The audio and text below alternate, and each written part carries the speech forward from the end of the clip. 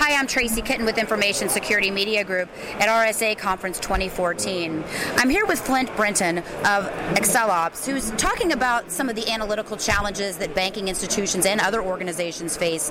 Flint, you were telling me about the premise of your company and the three prongs that you really focus on: discover, analyze, and automate. Can you help me understand what that means? Sure. We've got, as you mentioned, a three-dimensional approach to managing security in a financial institution. First of all, we create a three-dimensional model of analyzing the data, what's going on in your data center. So we pull log information, we collect event information about real-time events happening in the data center. We also pull configurations of all the system software and hardware you have to create the backbone of your networks. And from that, we create a three-dimensional meta model. We run analytics, and we compare what we've learned from third-party databases provided by the major malware vendors, virus vendors, government agencies about what's happening in third world countries to penetrate firewalls in the financial institutions. And we can tell you, A, what's actually happening from a security breach standpoint in your data center at that moment, but more importantly, we could also tell you where you're at risk. So we could actually then, based upon the root cause we diagnose, make changes to your infrastructure through automation in real time to either fix a problem, but more importantly, prevent a problem before it happens. So, Flint, could you talk a bit about some of the challenges that banking institutions in particular face when it comes to getting rid of the silos that they have? Right. So in a traditional financial institution, there are teams that are organized by division, could be organized by geography. In the data center itself, it could be teams that are organized by layer of the stack of the data center. It could be a network team, it could be a security team, it could be a storage team. When it comes to security, though, you have to have a holistic view of everything happening throughout the financial institution. So there are going to be multiple data types, come from multiple sources, multiple countries. You have to have the ability to collect that cleanly, create a pure view of data within that data center as a basis for your analytics.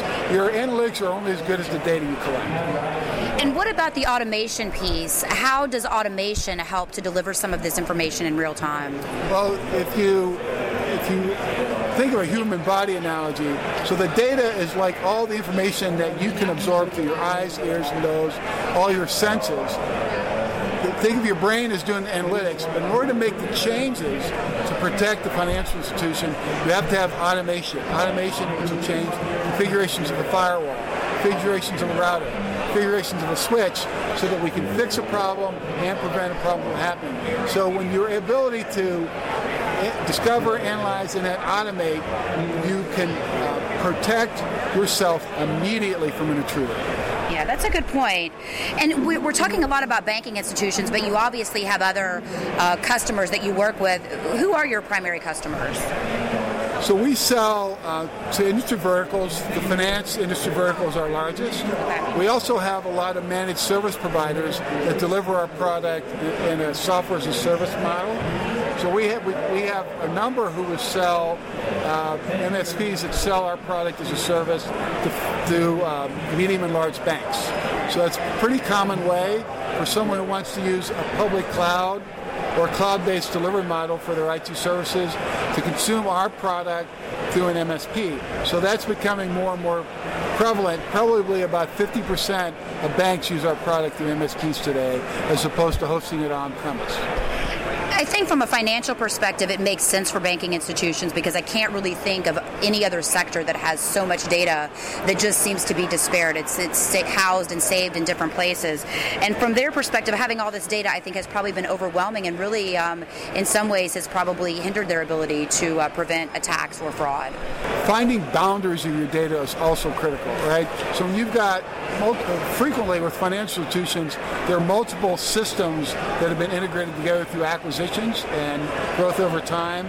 So knowing how to collect that data from different IP addresses, different geographies, make sure you've got it all so you can run your analytics is a big part of what we do. Great. Flint, I'd like to thank you again for your time this afternoon. Thank you. It's been a pleasure. Again, we've just heard from Flint Brinton of Accel Ops. For Information Security Media Group, I'm Tracy Kitten.